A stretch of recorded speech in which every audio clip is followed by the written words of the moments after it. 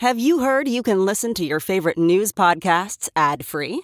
Good news! With Amazon Music, you have access to the largest catalog of ad-free top podcasts included with your Prime membership. To start listening, download the Amazon Music app for free or go to amazon.com/ad-free news podcasts. That's amazon.com/ad-free news podcasts to catch up on the latest episodes without the ads.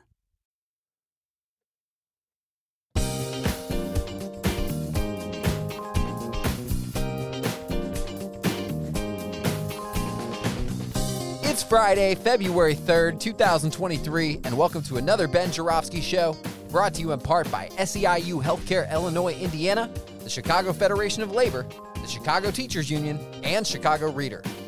ChicagoReader.com for all the things there is to know in the city of Chicago, where to go, what to do, what to eat, what to drink, and every now and again, what kind of pots to smoke if you go to the dispensaries in town. And so much more, including columns from your very own Ben Joravsky. You're going to love them. Head on over, Chicago Reader, ChicagoReader.com. And if you want to help out the show, it's real easy. Just go to ChicagoReader.com/Joravsky. That's J-O-R-A, V as in victory, S-K-Y. Hello again, everybody. Ben Joravsky here. We're calling this a bunch of damn fools Friday, and here's why. I want to thank my guest, Emma Tide. She sent me this article. I had already seen it, ladies and gentlemen. Okay, I don't need Emma Tide to tell me what's going on in the newspaper, but I just asked her if she would send me this article because I couldn't find it.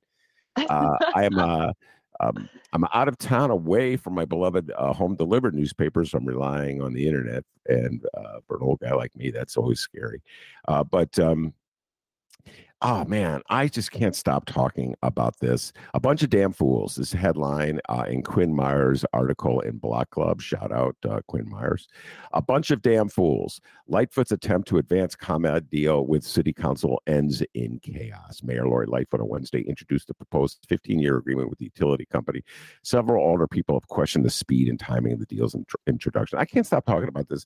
I just had a little conversation about this in an interview I did with Alderwoman Rosanna Rodriguez, which will drop this weekend. I urge everybody to check it out. The Chicago City Council, which has been traditionally a complete and total worthless rubber stamp for the all-powerful mayor, be it Daley, Richard M. Daley, or Mayor Rahm, is showing some life these days for all various reasons. A lot of different factions in the city council. We're going to be talking about this with Emma Tide. Some of them are MAGA types.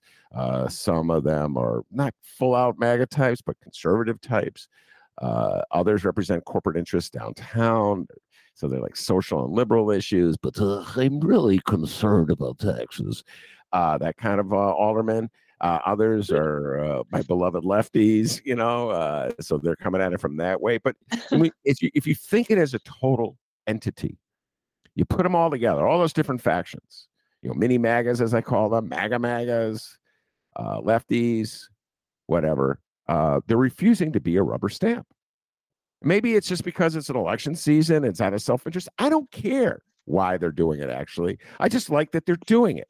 And in this particular reason, this is a deal that Mayor Lori Lightfoot has cut with ComEd to pick up for the previous agreement that expired in 2020, which would give ComEd the complete right to provide electricity to the city of Chicago and locks people into certain rates. This is something that should be examined, discussed.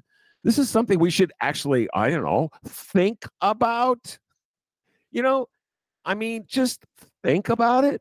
Ponder the possible consequences before we just sign off on it because the mayor told us it was the right thing to do. And I say this speaking out for the mini MAGAs, the MAGA MAGAs, the lefties, the people worried about their reelection, all of them. It's the right thing to do for once in its life. Chicago should do the right thing. Chicago is determined to do the wrong thing year after year after year on all kinds of issues: schooling, policing, mental health, budgets, TIFs, whatever. If there's a wrong way and a right way, Chicago will do the wrong way. That's kind of like embedded in the brain of Chicago. And yet, so finally we have some aldermen who are just, for whatever reason, determined to do the right thing. Do a little due diligence. Read it. How about that? Read it. I had as my guest Rosanna Rodriguez, alderwoman of the 33rd Ward, and she's up against Dick Mell. Dick, well, not literally, but Dick Mell's got some guy in the race. You know, who matters? Who cares what the guy's name is? It's Dick Mell's candidate. And Dick Mell was the one who stood up in the city council back whenever they passed that cockamamie parking meter deal, sold off the meters for like 1 billion, an asset that's worth 10 billion. And Dick Mell said, "No, we don't have time to read this stuff." You know, Scotty Waggis back then was like the leading independent in the city council. He said, "We need more time." And Dick Mell, who needs time? Nobody reads this stuff anyway. That's Dick Mell, ladies and gentlemen. That is how things are done in Chicago. So they had a meeting. Here's Susan Sadlowski Garza. Shout out Susan Sadlowski Garza. Yes, quote, "Yesterday I had a briefing on this that lasted about 20 minutes. 20 minutes. None of my questions were answered. It was rushed. I don't know who worked on this, or if anyone of us had any input at all. This is a huge deal. And I want to make sure I am not voting on something that's parking meters or skyway bridges." Yeah, you want to know what you're voting on. There's somebody, you're just going to be a cog in the machine. So they asked for a little more. And Lori Lightfoot got so mad.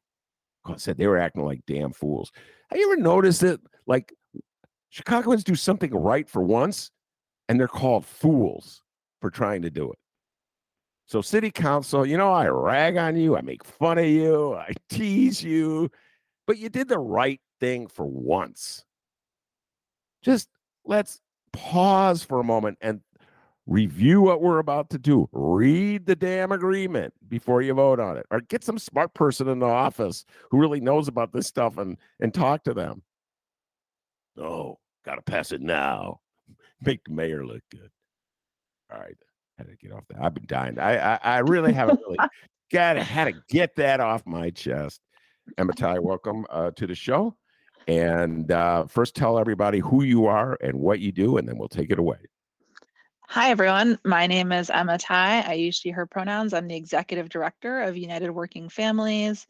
And right now we are running a coordinated political program to keep bringing progressive left rank and file activists into city council, and also this time around to elect one of our own to mayor of Chicago, Brandon Johnson. All right, Emma Tighe, yes, a lefty. And we're also but on the Ben Joravsky Show, land of the lefties. So, Emma, you did something the other day. You said something the other day that I was laughing out loud. And I forget when it was, about a month ago, I want to say. You were on WBEZ, and they were interviewing about the same subject we're going to be talking about. Yep. And you said, I don't know where this came from, "I play to win," end of quote. And I was laughing so hard years ago, long time ago, back in the 80s. When I played basketball on a regular basis. I played basketball at the Logan Square Y. Shout out Logan Square Y. Yes, Ben. And there was a guy named Joe who played with us. And Joe was a real scrappy guy, tough guy. And after the basketball games, we would go to the local 7-Eleven. I'm not making this up. Get Gatorade and stand in the parking lot and talk about how great each one of us were in the game. Totally exaggerating all our great plays. And Joe had this immortal quote. This is in the 80s, Emma. He goes, he was talking to this other guy, Wilfredo, and he goes, "I played a game to win. You played a game to run around and lose weight." I've been using that quote for, it's been mid 35 years or so. I played a game to win. Emma Tighe plays the game to win. She's not playing the game to run around and lose weight. She plays the game to win. Well, yeah, I mean, what I loved about that interview and about doing that interview and doing that quote was I just think that, I started my work in politics here. The first race I ever worked on was Jay Travis in 2014, the former executive director of the Kenwood Oakland Community Organization, when she primaried a state rep on the south side of Chicago. And, we didn't win. And I really took that loss to heart. And I think that I really think the thing that I really like about elections, and the thing that, even though as hard as they are and as much as they kind of drive me up the wall sometimes, the thing that I really like is is the clarity of it. You know, you set out to win, and at the end of the day, on election day, or sometimes a little bit after election day because of, you know, vote by mail these days, but you know if you won or not. And it's it's not like a winning an election isn't something that dramatically changes every single thing. You still have to administer and govern, and there's traditions and there's policies, and there's always politics around it, and power and organizing. But elections are just like a really clear test of, did you win a majority of people to your vision? And not just your vision for the city, but also the idea that electoral politics is a way that you can make those things happen. Because a lot of people, right, they don't, a lot of people don't vote in these elections. A lot of people look at what's happening in Chicago and, to the point about ComEd or whatever, they come to the conclusion that politics isn't for me, right? That like these problems aren't solvable by people coming together and doing things, or by these politicians or whatever. And, people care about the problems in their neighborhood, but they just don't think that politics will work. And so I think part of what we have to do as organizers and as people who do this work is show that when we do the work and we do it in the right way, and we do it in a way that brings people in and brings people together, that it actually can have a meaningful impact. To your point about Dick Mell, like Dick Mell would not have been at the police stations getting people out of, providing jail support during the uprisings the way Rosanna was. Dick Mell would not have been providing food and diapers to people who were struggling so deeply during the pandemic. People would not have been on the front lines of the migrant crisis the way that Rosanna was, when Governor Abbott sent, homeless refugee-seeking families to our city. And I think that Rosanna and many of the other people who we've helped to get elected through a very big effort have demonstrated that we can have higher expectations and set our sights higher. And if we put the right work in, we can get better outcomes through this process. And that's something that I just really believe in. But you have to win in order to do it, in order to prove the point. All right. So let's get into winning and what can be accomplished by winning. And so much of politics is like a game, not unlike the basketball games that I used to play before I officially retired from the game. And so, in other words, it's sort of like I get the sense that people are winning because I want to. It's like, I won. I'm the man. I won. I beat you. Okay. And there's no great vision behind it other than I won. I beat you. So United Working Families has a vision for where they want Chicago to go. And so why don't you spell it out so that anybody listening to this can go, oh, yeah, I agree with that. Of course, the other thing is they could go, oh, my God, I'm going to work against anything that Emma Tai stands for after I heard what she said. But put it out there. If you vote for a working families candidate, what essentially are you voting for? You're voting for reopening the mental health clinics. You're voting for fully funded neighborhood public schools. You're voting for treatment, not trauma, which is to send social workers, not armed police officers, to mental health crises. You're voting to tax the rich so that communities can get what they need. You're voting for year-round youth employment so that young people have a place to go after school and during the summer and have a feeling of growing up in a city that cares about them. And the thing that I really love about UWF is that it's not, this is my vision. Obviously, I believe in it, but it's not actually about the individual. It's not about the individual elected official or the individual staff people. It's about coming from a common struggle that we've been through for decades in the city. We just released our most recent newsletter, looked back at 10 years of movement building. So sort of 2012 to 2022. Thinking about the teachers' strike of 2012, which was really turning the tide on school privatization and the layoffs of Black teachers and union busting. 2012 was also the years of the clinics occupation. That was the year that Rahm Emanuel closed the mental health clinics in places like Woodlawn. And so we had an article, and it's just a really, it's a really beautiful and honestly very humbling thing to be a part of, to see people who are on the front lines of that strike to keep our schools open, to keep our mental health clinics open, to now be in places like City Council. There's an article looking back with Carlos Ramirez Rosa about his multi-year, fight together with Palenque LSNA to build 100% affordable housing right along the Blue Line. It's just a really again, just a beautiful and powerful trajectory to see of these people in struggle who, through prolonged and sustained work together, are taking the reins of the public sector, and using it not just to make the rich, not just, but we're using the levers of the public sector and of city government not to make the rich richer, which is pretty much what Rahm Emanuel and all those guys did, but to use it to make the working class, the poor and working class majority of people, to make people's lives better. And it's just a really beautiful thing to see expressed. Have you seen any benefits over the last 4 years, the Lori Lightfoot years, on this overall struggle that you're describing? Because you talked about things that sort of instigated the struggle, and I remember very clearly the mental health closers. I remember the protest, mowing gloves. I remember it all. That's really inside the mowing gloves reference. I'll let it go. And I remember the teacher strike as well. So these, you're talking about things that kind of began this particular era of progressive politics in the city of Chicago. What about the last 4 years? Have you seen something that you thought to yourself, my goodness, that's a sign that Chicago, for once, is doing the right thing? I mean, I think the last 4 years, our people have been a legislative minority, so it's been hard, but I think we have seen, what kind of concessions you can extract even from that position, to the point that you were talking about earlier about what happens when people treat city council like an actual legislative body and not just kind of like an approver of the mayor's agenda.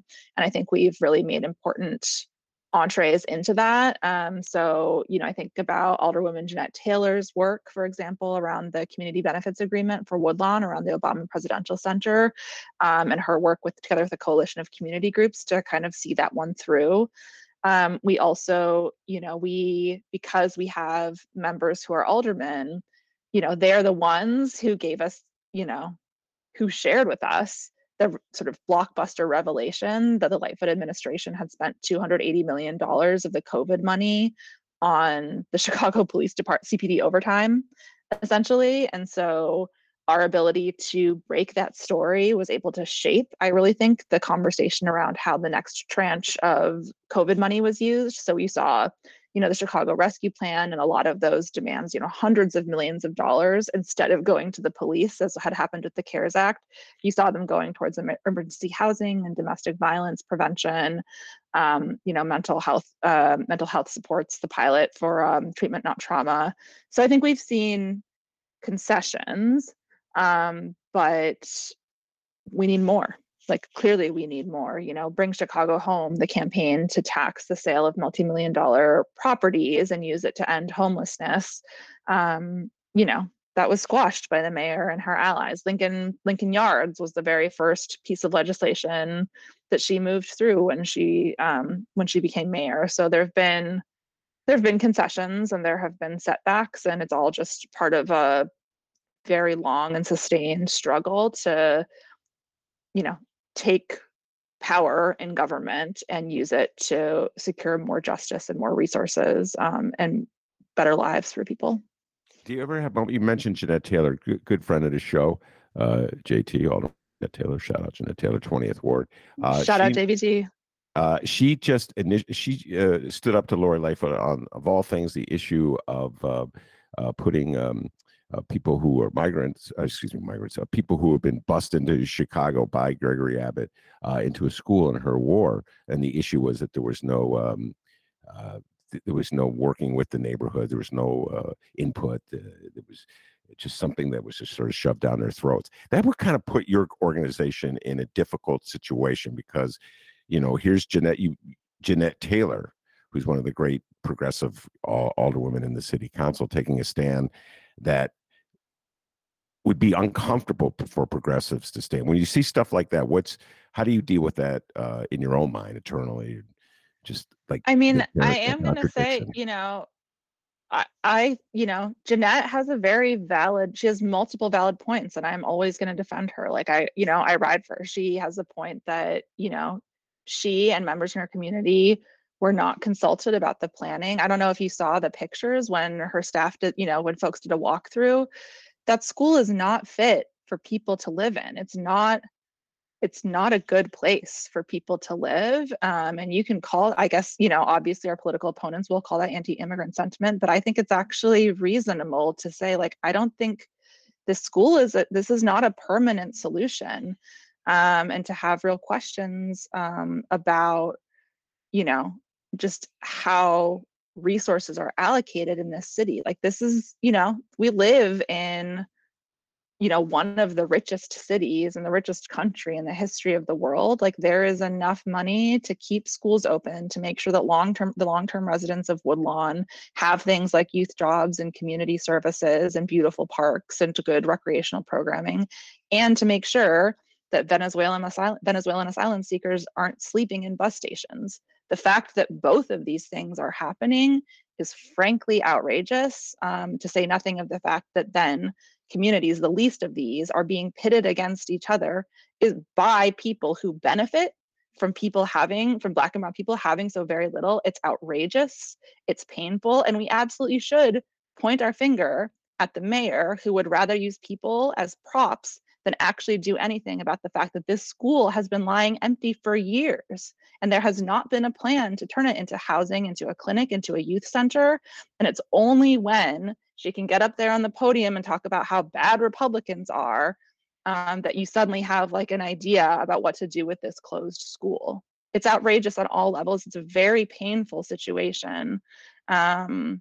And I'm frankly glad that we're having the conversation, as difficult as it is, because there's enough for all of us, but it requires more of the rich. And that is who's the correct target in this situation. Well, let's get into that final point you made, or that one of the last points you made about Lori Lightfoot in the upcoming mayoral election.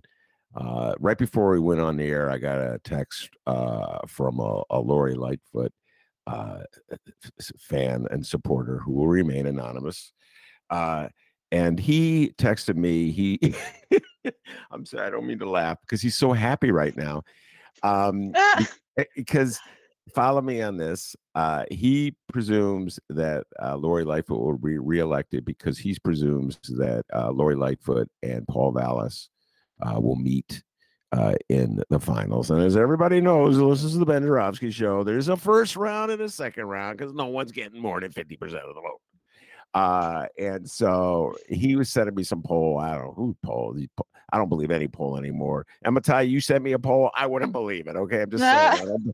I don't believe polls anymore, particularly coming in Chicago's mayoral election. But he just believes that Lori Lightfoot will be reelected because Lori Lightfoot will probably go up against Paul Vallas. And Paul Vallas is essentially the MAGA man in this mayor's race. And that will be a very convenient target for Lori Lightfoot to run against. So this is a classic Chicago world view. What's your thoughts about all that?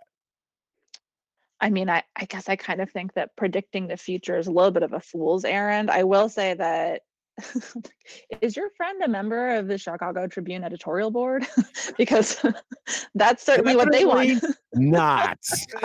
Okay, I can tell you right now, I am not, nor have I ever been. I mean, I think that everything that I've seen in terms of, like, yes, like the polls have a certain amount of spin on them, da da da da da. And, I think everything that I've seen shows that, like, Paul Vallas is consolidating the kind of right wing, various sort of like rightmost market forces Democrats to the like super MAGA part of the electorate. And that there's a fight for second place, basically, between Chuy, Lori, and Brandon Johnson. And I'll say I feel pretty good about where we are with Brandon Johnson. I don't think any other campaign has a ground game like what we've assembled for Brandon in terms of the level of coordination with aldermanic campaigns across the city, with community groups, with labor, with our own individual members. It is a level of, I think, kind of unprecedented, or at least I've never seen before, this level of political coordination amongst the community labor left grassroots behind kind of a common vision and a common analysis of what it's going to take. And so I was actually cracking up because there were pictures of these house parties that we've been organizing for Brandon to raise money, because this is a people powered campaign. And someone was on Twitter saying, these are house party actors. This can't be real. Chicago doesn't look like that. These aren't, these are actors. You're staging these pictures. I don't believe you're doing it. And I love that, because it's like you can go on and believe that we're not doing it, but the polls are going to tell a different story on election day. So you don't have that existential nightmare of having to the lefties' existential nightmare of having to decide between Paul Vallas and Lori Lightfoot? I guess, honestly, I just can't spend my time worrying on it. I play to win, Ben, I don't spend my time thinking about the what ifs. I spend my time thinking about what I can do to get the win. So that's what I'm thinking about these days. My God, ladies and gentlemen, that is beautiful. If you spend your time worrying about something that may or may not happen a week, you can't hit that jump shot. Okay? If you play to win, you got to hit the jump shot. Yeah, you just got to go. Yeah. It's only people like me who worry about stuff. Oh, God, I got to choose. What a choice. I've already dealt with that in my mind. I think maybe you just need to go do some more canvassing with us, Ben. You will have less time for worrying. And you do not want to send me out as a canvasser. Okay, let's get that straight. I am the world's worst canvasser, and if you want proof, ask a certain Ryan. She'll tell you. I start engaging people in conversations, and they're like, the real canvasser's like, Ben, we don't have 20 minutes to spend talking to this guy about the Bulls. All right, you do not want to put me anywhere near a doorbell or a door. All right, then I start arguing with them. That doesn't do you any good. So no, you don't want me canvassing I don't canvass for anybody. All right. So you made it clear you're for Brandon Johnson. Let's talk about some of these aldermanic candidates. So folks, if you share this lefty vision, these are candidates that you should know about. So I don't know, just pick a candidate, any candidate, and take it away, Emma. Yeah, well, there's a lot of them. We've endorsed 19, so we're getting closer to that 26 seat council majority. That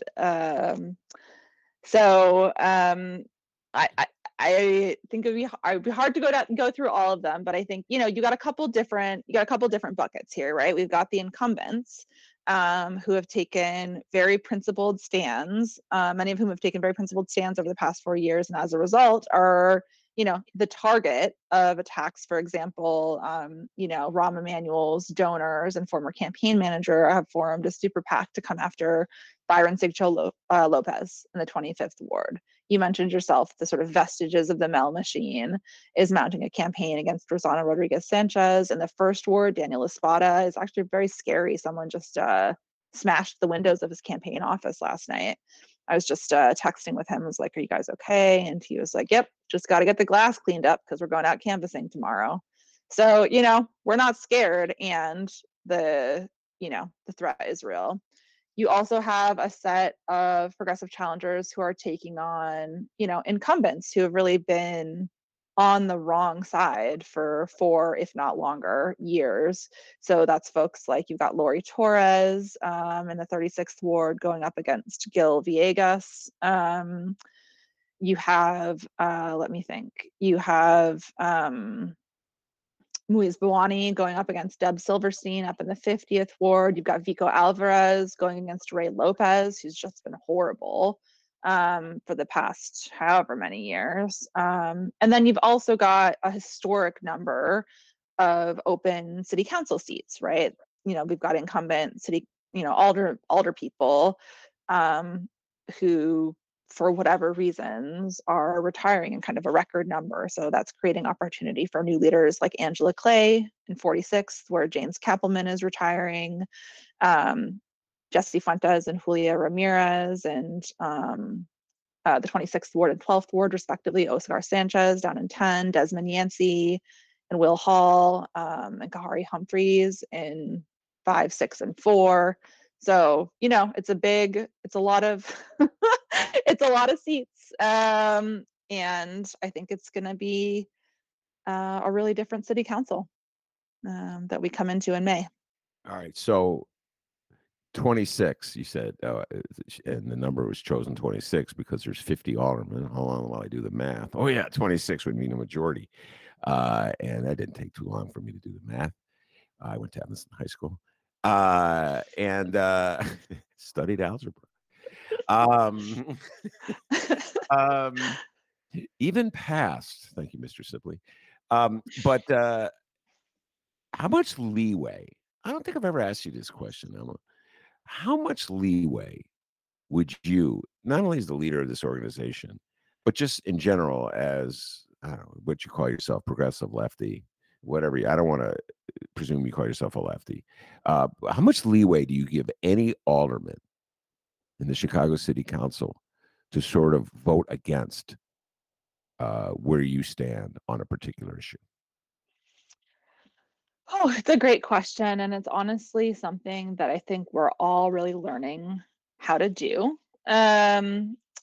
Particularly because, as sort of context you mentioned, most people don't have practice with city council being any kind of independent legislative, like serious independent legislative deliberative body, right? It's the idea of dissenting votes, of parliamentary or legislative negotiations. Like, that is all very new terrain. And I'm not gonna say that we always 100% got it right these last 4 years. And that being said, I do think that, what's the point of being a political organization? What's the point of trying to be a party? What's the point of being like a caucus? If you can't hold together and negotiate as a block? Like, our power, whether you're talking about, in a legislative body like city council or, on a picket line, it comes in numbers. And there has to be, and that's organizing like anything else. Like, we got to stick together and we got to be disciplined about how we use our collective power to extract concessions from a system that, given its druthers, would give us nothing. You said we didn't get it all right. What were you particularly alluding to? I mean, I think that I'll say personally, like, I think that I'll just say like a lot about even just like the sequencing of how to move legislation through, like whether you should move amendments or introduce a whole separate ordinance, and whether something goes to rules or to committee. It's just like anything else. There's a lot about I think, when right after the 2019 elections, I'd never worked in city council. I'd never worked in passing legislation through city council. I'd only ever been kind of in the electoral space, or I'm not a lobbyist, right? And so, and it was like we were around a lot of people who also just their experience of city council was, again, just like not one where like you could move legislation independently of what came out of the mayor's office. And so that just creates a lot of room for like experimentation. And also just like, if you experiment, you're gonna just like get some things wrong.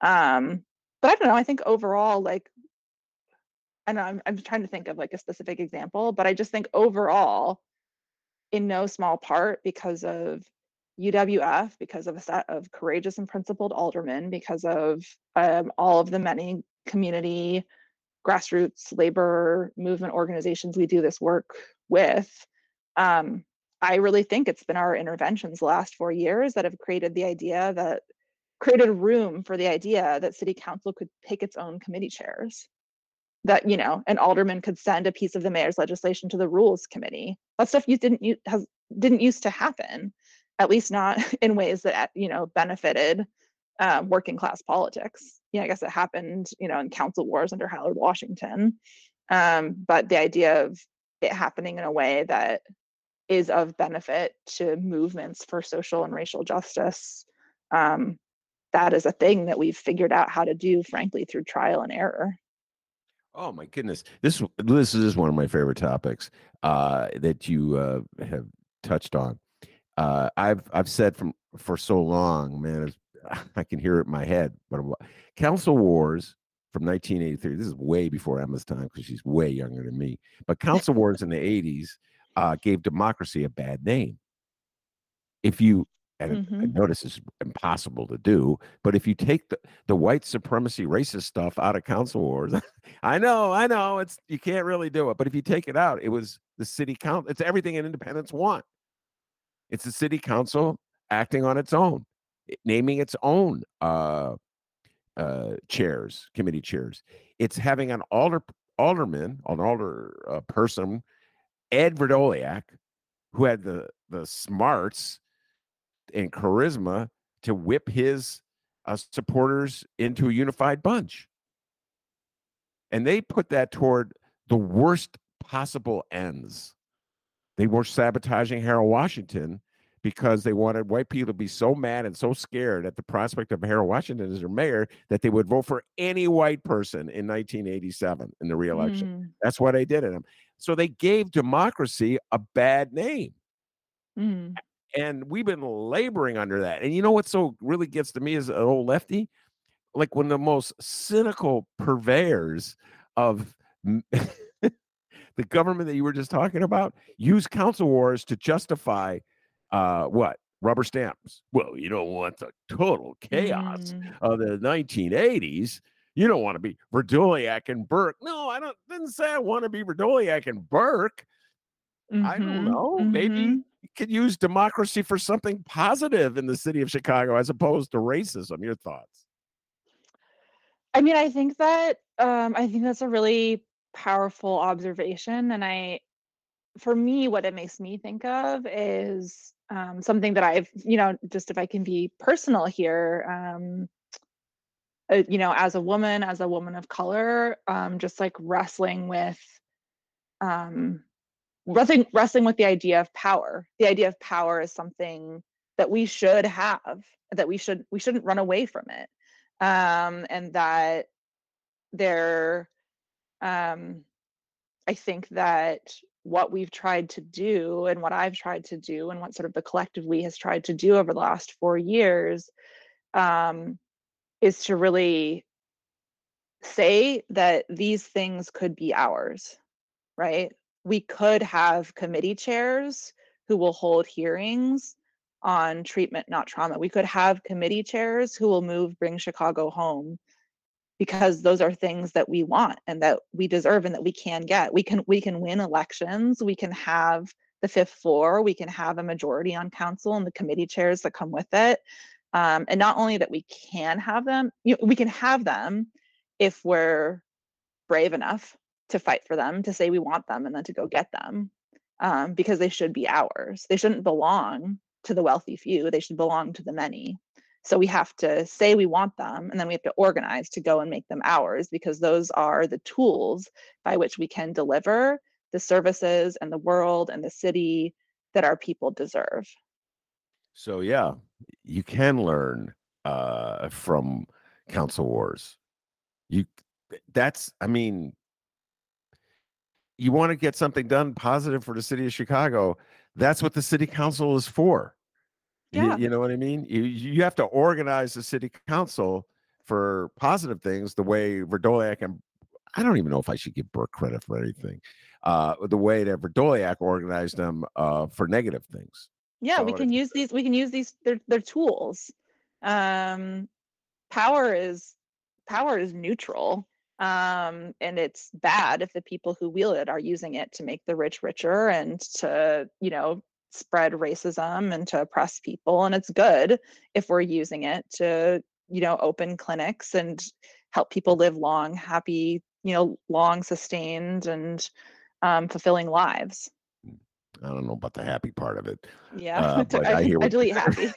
that's for another podcast. Is the nature of whether our lives are supposed to be happy. Oh man, be happy. What a concept. Hold on, let me think about that for a moment at a time. All right. So let me ask you this. So this is a question I want to watch you answer this question. So I could answer. I'll start off with an example. So my question to you is: have you ever endorse somebody for office, let's stay with alderman because we've been talking about the city council. And then after you've endorsed them and they were victorious and you watched them in action, you said to yourself, oh my God, what have I done? How could I possibly misread someone so much? How could I possibly have been fooled by anybody so much? I personally, I'm just, this is confession time, Emma. Hey, man, this is me in 2019. I voted for Lori Lightfoot. I talk about it on the mic all the time. Yeah, you must have missed that show. Yeah. Because I talk about it all the time. I had a lot of different reasons, but we'll go stay away from my personal reasons. But she told me absolutely everything she knew I wanted to hear. She came before Mick Dumke and myself at the Hideout for our first Tuesday show. And I was like, God damn, Mick, dang, someone for TIF reform, someone against Lincoln Yard. Yeah. Oh, God, was I fooled. Anyway, have you ever had a moment like that, Emma Ty? Yeah, I mean, I think it's like I generally feel quite good about the endorsements that UWF makes. It's extremely intensive process, and it's gotten more intensive as we've sort of gotten more power and gotten bigger and more people have gotten involved. So to like give you a sense of what it was this year, so we don't interview like every person who's running for a seat. Like we don't have to pretend that the person who's backed by the Fraternal Order of Police and the person who's been out here, fighting for treatment, not trauma, are like equally deserving of equal consideration by our organization. So we don't pretend that. And we actually go one step further and say that if you even want to be considered for an interview, you have to be nominated by a member of our leadership body. So people can only apply, they only even come in for the questionnaire and the interview if they're nominated. They're interviewed by members of our elected leadership, as well as dues paying members who live in their district, who get to ask questions about local issues. And then after that interview, it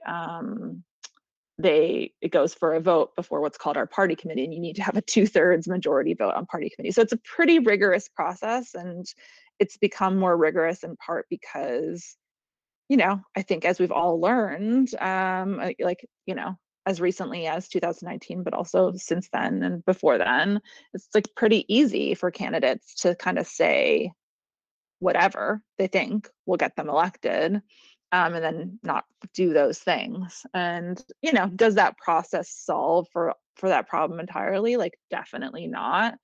And it does mean that we get to be pretty picky, which I think is important. There are some people, and I'm not going to name names, but there are some people who've like been endorsed before who didn't get endorsed this time. And if you like look carefully at our website, I'm sure you can find out who those people are. But I think that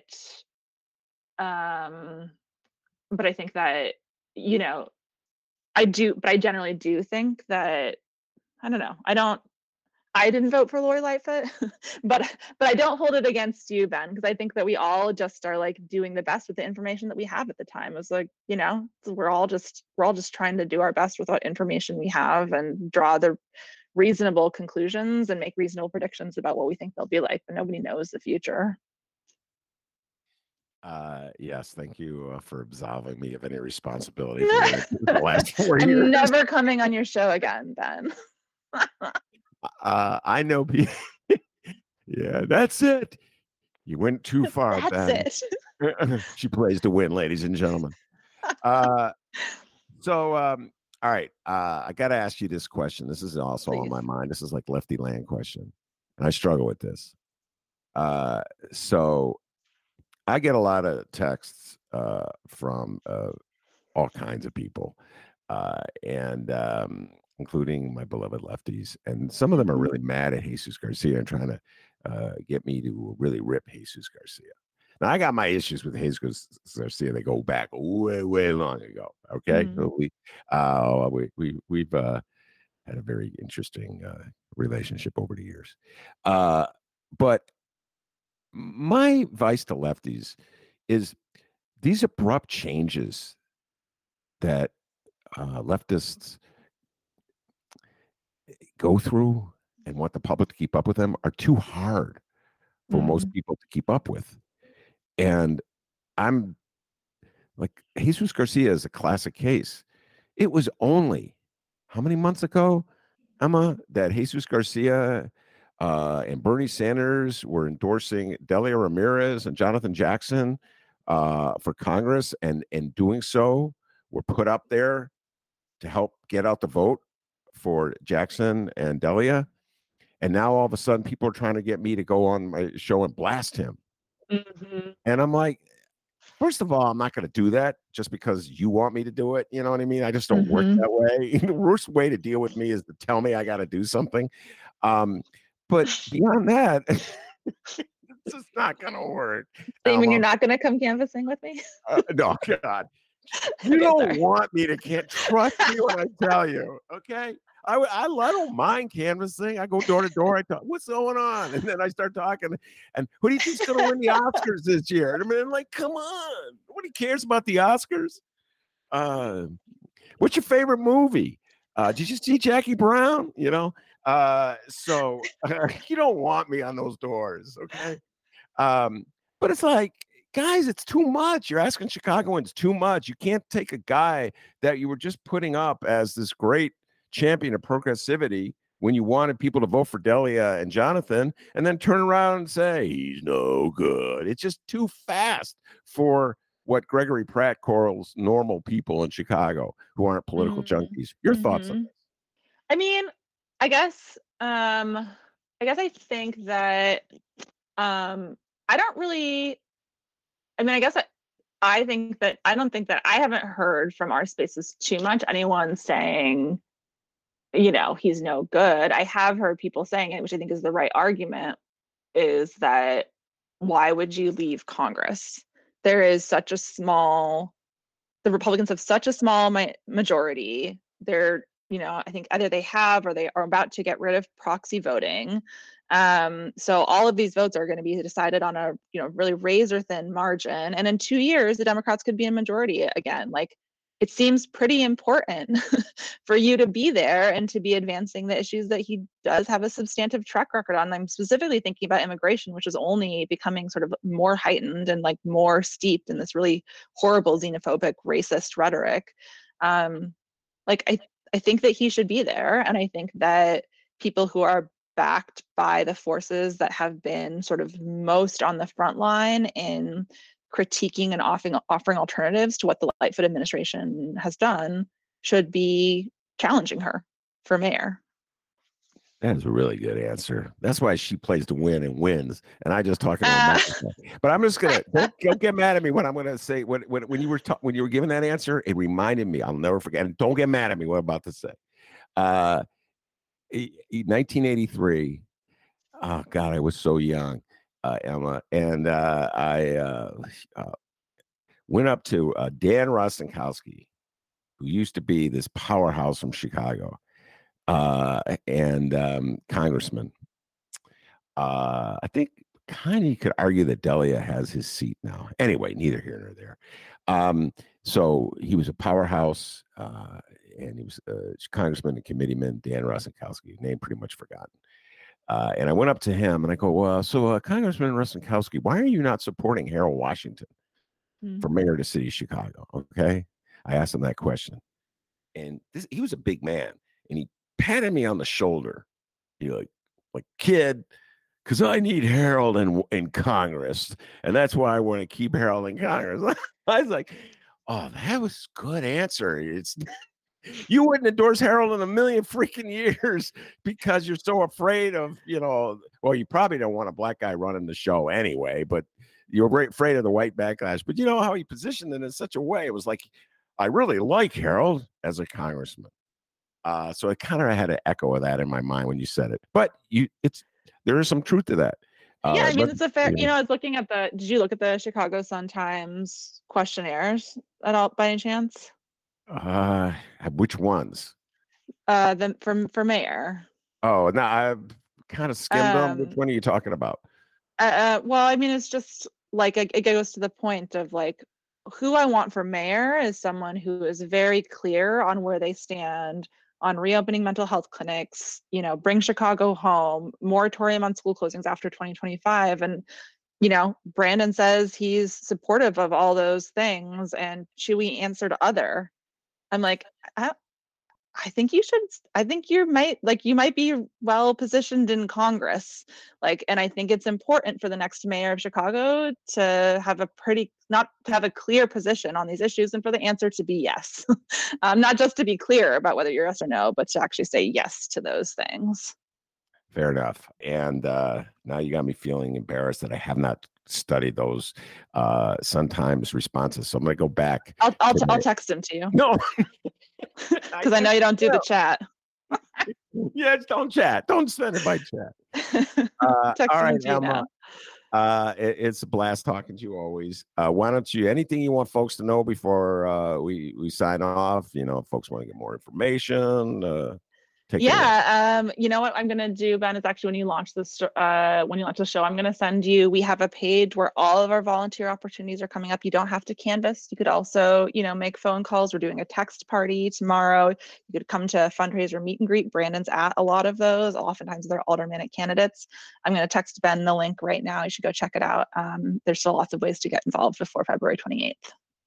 All right, and we'll make a deal. We'll cut a deal. It's Chicago. You will never put me on a canvassing team ever. And,